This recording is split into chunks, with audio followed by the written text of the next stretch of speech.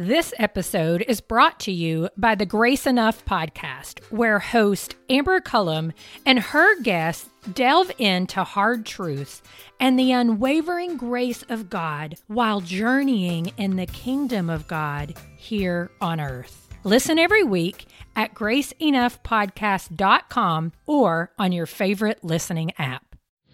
Welcome to the Table Podcast, where we discuss issues of God and culture, brought to you by Dallas Theological Seminary.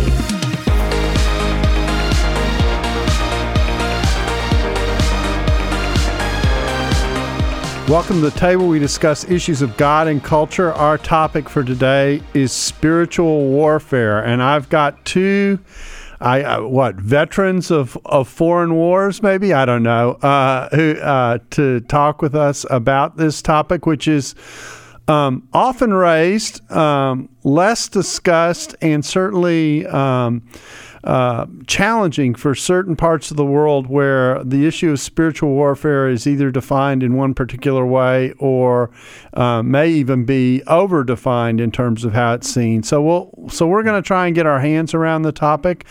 Our guests are Michael Pocock, who is former chair of an intercultural ministries department. You know, they've changed the name of this department so many times now. I don't remember what it was called when you were chair, but you chaired and are now retired of the missions department is what it was when I was a student. So what do they call it now, or what do they call it when you were running it? Well, it has been World Missions and Intercultural Studies.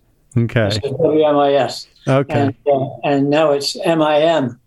But it only just changed to that, and that's the first time in about 25 years that we actually have changed. Okay. Well, I've been around for three changes, so I think it was just World Missions when I was a student. So that's pretty straightforward. Yeah, very good. And then Scott Harrell, who teaches in our systematic theology department. Scott, how many years have you been at the seminary now? Well, I'm wrapping up 24 here, Daryl. Wow, so almost a quarter century. I'm one of the senior citizens too. Yeah. I hit 40 next year. So yeah, I mean, my kids just shake their heads. Anyway, so I try not to say that too much in public because some people say that was before I was born, and that's just embarrassing. So anyway. So let's dive in. Mike, I'll start with you. The question we always ask at the beginning of the table is, how did a nice guy like you get into a gig like this? What in the world inspired your interest in thinking about spiritual warfare? Okay. Well, like Scott, he and I worked in neighboring countries for many years, Scott in Brazil and my wife and I in Venezuela. And so after working in Venezuela, relatively brief time, only about 4 years actually living there, and then another 16 years working with the Evangelical Alliance Mission. And at that point, it became an issue of ministering in a lot of different countries where the organization worked. So I became much more aware of what people were facing, what both missionaries and what lay people were facing in a lot of different contexts besides Venezuela. But I'd say that, I think a lot of people figure, okay, so if you're from one of you is from Brazil and the other from Venezuela, I expect there to be spiritual warfare issues there, but probably not so much if you're in America or in the West. But I'll tell you, most of the most serious issues I've faced have been right here in North America and right here in Dallas, for that matter, too. So what one should remember is that spiritual warfare is not something that you only need to be concerned about if you're going to some other country, in the majority or developing world. So what happened to me was that changed me, or that brought me into this, was being asked by a local pastor in Wheaton, Illinois, who had been a fellow student when I went to Trinity Divinity School. And he called up and said, Mike, what do you know about demons and satanic oppression and things? I said, I don't know. All I know is what I read in Merrill Unger's Biblical Demonology. Well, he said, I got a guy here that came to know Christ about a few weeks ago. And although he has become a believer, he is manifesting some very strange behavior that looks like it's demonic to us. And I wonder if you could help us. All right, now I'm exactly in the position where most people are, by the way. Most people who are missionaries or have been missionaries, they're in this thing. They actually don't know what to do. That's serious. People are writing to the seminary here. That's why we have a spiritual warfare course, is they were writing and saying, how come you didn't get me ready for what's really happening out here? Wow. And so I remember Dr. Campbell called me up and said he was getting those letters. I had too. And so he said, would you teach a course on spiritual warfare? I said, I'll give it a go, yeah. But anyway, that case back in Wheaton, Illinois, the way that turned out was that I said, look, I don't really know exactly what to do, but we've got a gentleman coming in from Trinidad, another one of our missionaries, a North American, and God's given him a considerable ministry of evangelism and deliverance ministry, because demonic possession and oppression was very common in Trinidad. So anyway, he arrived in town, and within 1 week, we got a call saying, did that man come? Because we need you guys. So, okay. So it was in the middle of the night. We went. And that was my first time outside of Venezuela of meeting a person who manifested all the symptoms that you could think of being demon possessed. Okay, we'll come back to that. Scott, same question. What is a nice guy like you doing in a gig like this? I think we're always aware of spiritual warfare. As you grew up in the church, something's going on.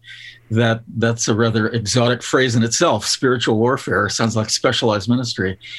But I too was I was in Switzerland after college at L'Abri.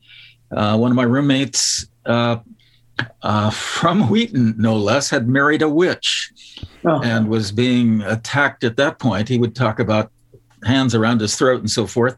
At the same time, Os Guinness was writing a book called The Dust of Death, at least 2 chapters on the occult and so forth. And he would talk about things falling off his shelves and things of that nature. But that certainly alerts you to it all. I suppose then later on going down to Brazil, as we were in church planting, first of all, in the far south, really the more European south, there were in front of our house once in a while what would be called obras, that is a dish with candles and a sacrificed chicken or other offerings right in front of our house, which is a sign that they're throwing a curse on you. And of course, at that point, I had little girls who were afraid of the dark. And so you become more acutely aware of direct attacks on you as a Christian worker. When we moved to Sao Paulo, I began teaching at a couple schools, and one of the first things that struck me was a student who had grown up in a Spiritist home. They were grooming him to be a Spiritist leader. When he asked one of his leader, father of saints as they call him, the father of saints said in all his teaching, "Stay away from evangelicals. You don't have any power over them." And it's like, what? Well, why is that? And so here's one of my students, and delighted to evangelize Spiritists. There were times we began to teach larger groups, not necessarily that person.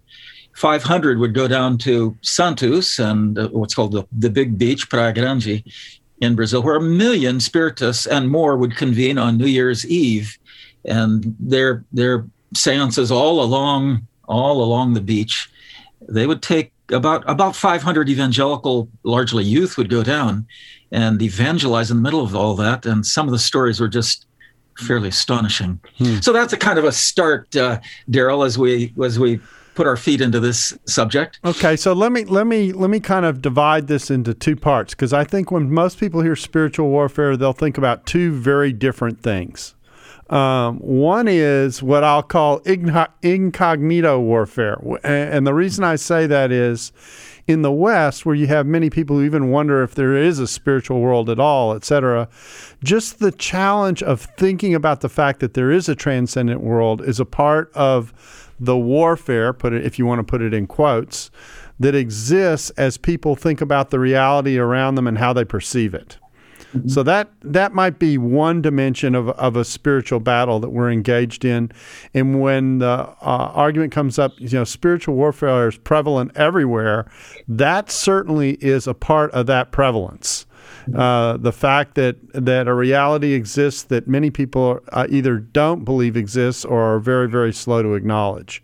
Mm-hmm. Then the second way of thinking about spiritual warfare is kind of what you both have been describing, what I would call the more overt, direct encounter with demons, spiritual challenges, spiritism, those kinds of things.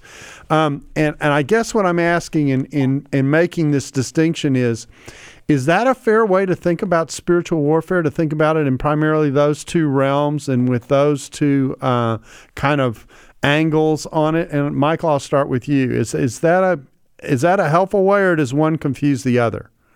No, I think that's a helpful way, and I think that it follows some of the thinking, say, of C.S. Lewis, when he says, that in some cultures where there's an open belief in the spirit world, Satan appears in one way, but in the intellectually advanced, if you want to call it that, context, he shows himself in a different way. Much more of an, like a wizard of intelligence, so to speak. So, I mean, obviously, if Satan is able to persuade us that he actually doesn't exist, or that demons don't, now he can work, as you say, incognito. People have problems, they have difficulties, they have challenges, but they don't even think about, could this be from Satan, or could this be demonic? So, I do think that those two big factors are work all the time. The other thing is that, thinking of spiritual warfare as only dealing, as you say, let's say with hyper dramatic issues of possession. And I'm sure Scott thinks this as well, that actually satanic effect or spiritual warfare really involves everything that has to do with my struggle with my flesh, me. I'm my own worst enemy. So before we talk about Satan and demons, we're going to talk about me, And usually we do talk about that in a seminary. We talk about how the flesh is a difficulty for us. Okay, the other thing is the world system that Paul, I think, is really talking about, with principalities and powers and a number of those kind of bureaucratic words that he uses. And so, that's another level. But, the Apostle Paul says at one point, he tells the Thessalonians, I tried to come and see you time and again, and Satan stopped me. And you think, really? I thought apostles, stops you? So Paul Paul is not sinning and therefore affected by Satan. He's intent on doing God's will. He hasn't given Satan an opportunity in his life that we know about or that he knows about. He's just being opposed. So he's not possessed. He's simply being opposed. And so you can sort of graduate on a scale the kinds of influence or difficulties that are possible in spiritual warfare. Scott, anything you want to add to that? Those two categories? I do. I think the two extremes are really merging today. I mean, Daryl, you and I were around, and Mike too, in the rocker days. You had Mick Jagger and his Satanic Majesty's Request and Beggar's Banquet and all this. I hung out with a no-name rock group in Europe, and they said they couldn't get into anything because they weren't into Satanism. Yeah. And of course, it goes in cycles. So now we have Billie Eilish and All Good Girls Go to Hell and other musicals like that. Are they just playing with us, or is it really feeding an obsession that kind of ebbs and flows? My students going to Europe from Brazil would say they'd be surrounded sometimes by university students saying, tell us about Umbanda, tell us about Macumba, Candomblé. They wanted something more than atheism, which gave no power, no meaning. They wanted to tap into power. So I kind of think, given our movies and all the rest, we have everything. But I think a broader realm of merging those two is certainly on the horizon, if not already with us. So if I'm hearing you correctly, it's better to think of this rather than two distinct categories as almost a spectrum of involvement, to moving from one end of the spectrum to the other, from a non-recognition of something to exist to a recognition and even a playing with some of this, and then of course the impact and the effects that are on the other end of it. Okay, this is a good way in. So let's, Mike, I'm going to go back to your example of the more overt forms of spiritual warfare, where you're encountering someone who you suspect may really be possessed or some variation of that. Talk about that a little bit. You said, this person called you and said, we're suspicious that something's going on. What creates the suspicion? Just a second. In this case, this individual was renting a room in a home in Wheaton, which quite a few residents open their homes to students and others, on a room basis. But he's not a student, This episode is brought to you by the Grace Enough podcast. I am its host, Amber Cullum. Each week, I sit down with a guest to discuss hard truths and the unwavering grace of God they've experienced while journeying in God's kingdom here on earth.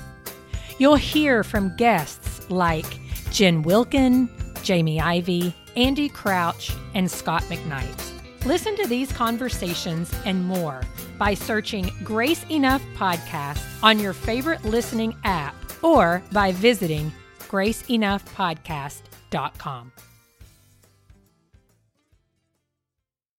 This pastor had led this man to Christ, and he made a confession of Christ, which he felt was genuine. But sometimes he would sort of break out with a different voice or a different tone, become quite abusive verbally, and especially in regard to God and spiritual things. So it was like, golly, what's going on here? And eventually, though, this young man had confessed that, he had been a part of a satanic cult in Chicago. Later on, we did establish that very clearly in dealing with him. But he would become loud and uncontrollable. Now, I think, if you were a psychologist listening to this conversation right now, you'd say, are you kidding? This guy is someplace between a paranoid schizophrenic and or he is multiple personality disorder, otherwise known as dissociative identity disorder. And coming to the point where you can distinguish between those things is a question. All right, so now we do go down to meet with this young man and with the owner of the house. And we meet him in the basement. And my friend who's from Trinidad, he, on the way over there in the middle of the night, he just rehearsed with me. He said, here's what's probably going to happen. And boy, what he said was going to happen was what happened. And I was amazed at his ability, without saying, I know somewhere in the Bible that says this or that. This guy knew what the Bible said about the issues that he raised. And the first things that he said were, who are you guys? He says to the owner of that, I trusted you. You even brought the whole U.S. Army in here. And so he's getting abusive towards us. And then he said, you come in here, you come in with the Bible, you think it's got power, and you think you're talking about the Word of God, about Jesus. He said, I'll show you a word that's got power. And he just tears his shirt open and got Lucifer tattooed right across the chest. He rolls up his sleeve, got a pentagram on one, ram's head on the other. And so he's very oppositional, to anything. And my friend, I'm learning something that night. Okay, I'm not doing. I'm learning and I'm praying. And a big part of my concern, which I think would be for anyone encountering stuff like that, is, now wait a minute, I got to get my theology in order, or how does this fit what I understand? I thought you said that he was a believer. My basic understanding is believers can't be possessed. So here we've got a person who made a genuine confession. It seemed that he did, and yet he is manifesting possession behavior. And but you're there. You're not there to have a theological discussion with him. Now you're talking not in this case his name was David. You're not talking to David anymore. You're talking to somebody else.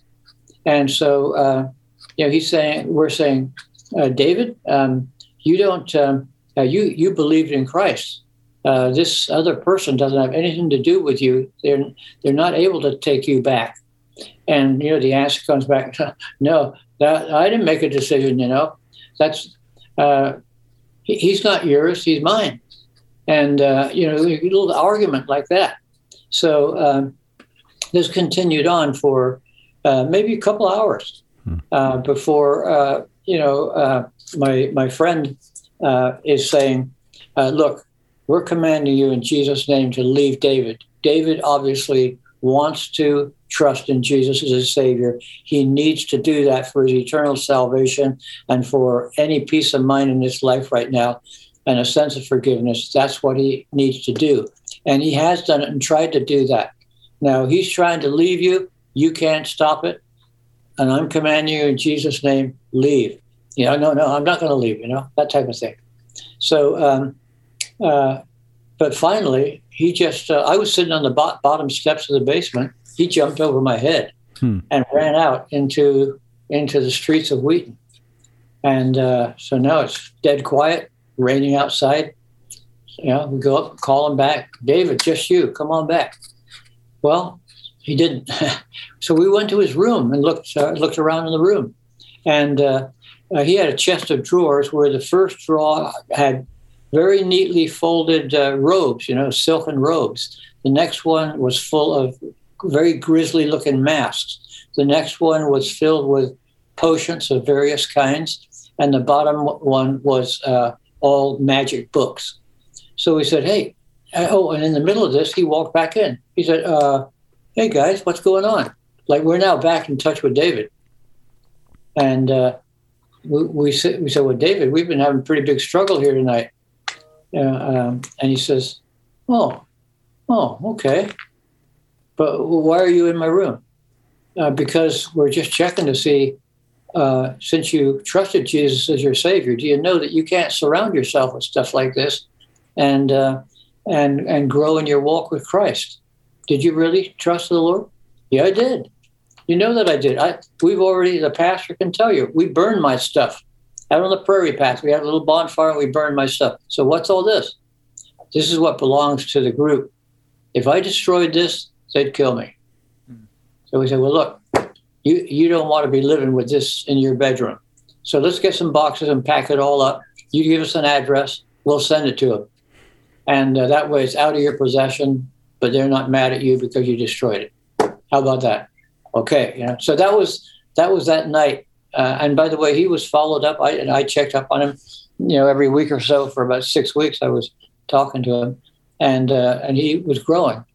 So, coming to the point where you understand, is there some kind of a process of salvation where a person is not simply saved the moment they say, "Save me, Jesus," but they are in a process of coming to Christ? Which they may have said, Lord Jesus, I want you to save me. I know I'm a sinner, So they said that. But actually, this is the Holy Spirit drawing them out of the kingdom of darkness and inserting them into the kingdom of light. That's what's going on, just like Colossians 1:12 says. So you would argue that, and I need a brief answer to this because I want to go to Scott. You'd argue that this was a case of possession and the person was in the process of coming to the Lord, and it almost sounds like he was totally unaware of what had taken place earlier in the room that night. Pretty much, yeah. So this was a fight to stop him. In other words, entities that had previously controlled him are trying to stop his movement into Christ or his progress in Christ. It's an active opposition. So that's what's going on. Interesting.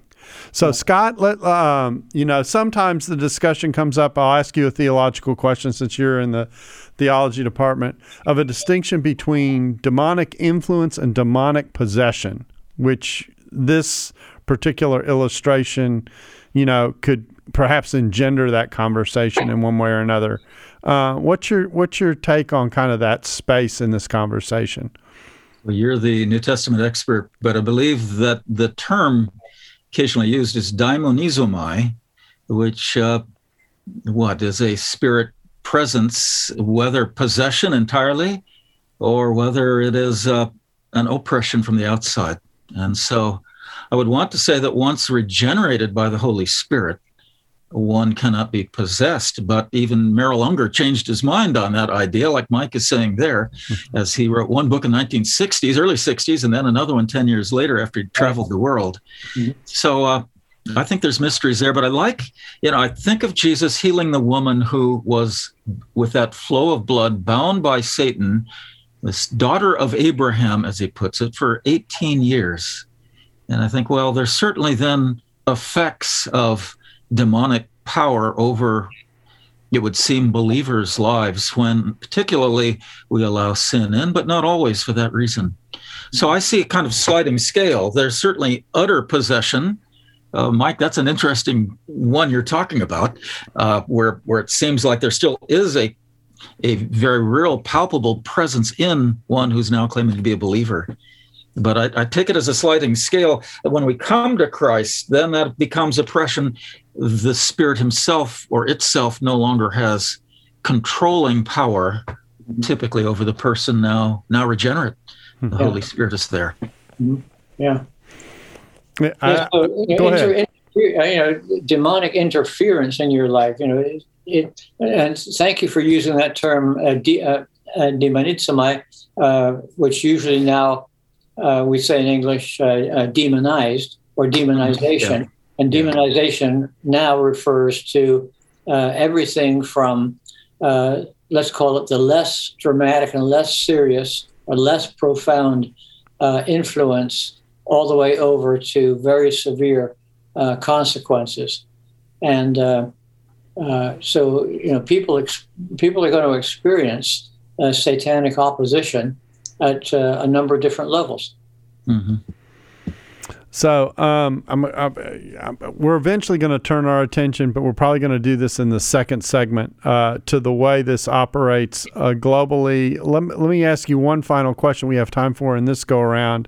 And Scott, I'll start with you. How do you, when you face the more overt forms of warfare, what do you recommend? If a person is in the presence of what appears to be demon possession or strong spiritual presence, I particularly when it's immediate, I first of all will want to ask, Lord, cleanse me with your blood, make me a pure vessel of your power, as sometimes confrontation is immediate. And I believe we've been given that authority by our Savior. But it's much wiser, if possible, to then meet with other believers, pray together. I think fasting is even helpful. Pray together and be prepared as you then go, as Mike and his Trinidadian friend, to confront a spirit. I think a major step in this is commanding the Spirit in Jesus' name, under his authority, to not hurt the person he's in, to speak the truth, because all spirits are lying spirits, to obey the power of God. Now, we don't have to have a conversation necessarily, but you're confronting a power that's beyond that person. Mm-hmm. So, and then in the name of Christ, often we are singing hymns or quoting scriptures that are speaking of Christ's absolute authority and victory over Satan through the cross, but then commanding the Spirit to leave. And sometimes there's more than one spirit. And sometimes they will, as Mike was saying, sink back into the person. And I remember in the case I was involved in, why are you doing this? Why am I here? I want to go home. And then you command the spirit again to speak, sometimes multiple spirits, and it's right back there. But then commanding that spirit in the authority of Christ to leave and never come back. It is amazing what happens. Some spirits stay hidden. They don't want to come out either, but that people really are delivered is just astonishing. The power and the authority of Christ is, as one put it, nothing will increase your faith like casting out a demon. Wow. Well, believe it or not, our time, at least for this go-around, is up. We're going to do a second piece and talk about the, kind of the global experience, because the experiences that we talked about here are mostly within our own context, because I think that also opens up an aspect of this conversation that's worth following. So we thank you for being a part of the table today and hope you'll join us again soon. If you're interested in part 2 of this conversation, it's a part of what we're calling DTS Plus and the Table Plus, which is part of a subscription service that we have for specialized topics, and when we kind of take another step and dig a level deeper into the things that we discuss in the general table podcast that we've been doing now for quite some time. So you're more than welcome to join us there on the Table Plus and on DTS Plus. In the meantime, we thank you for being a part of the table, and we hope you'll join us again soon. Thanks for listening to the Table Podcast. Dallas Theological Seminary. Teach truth, love well.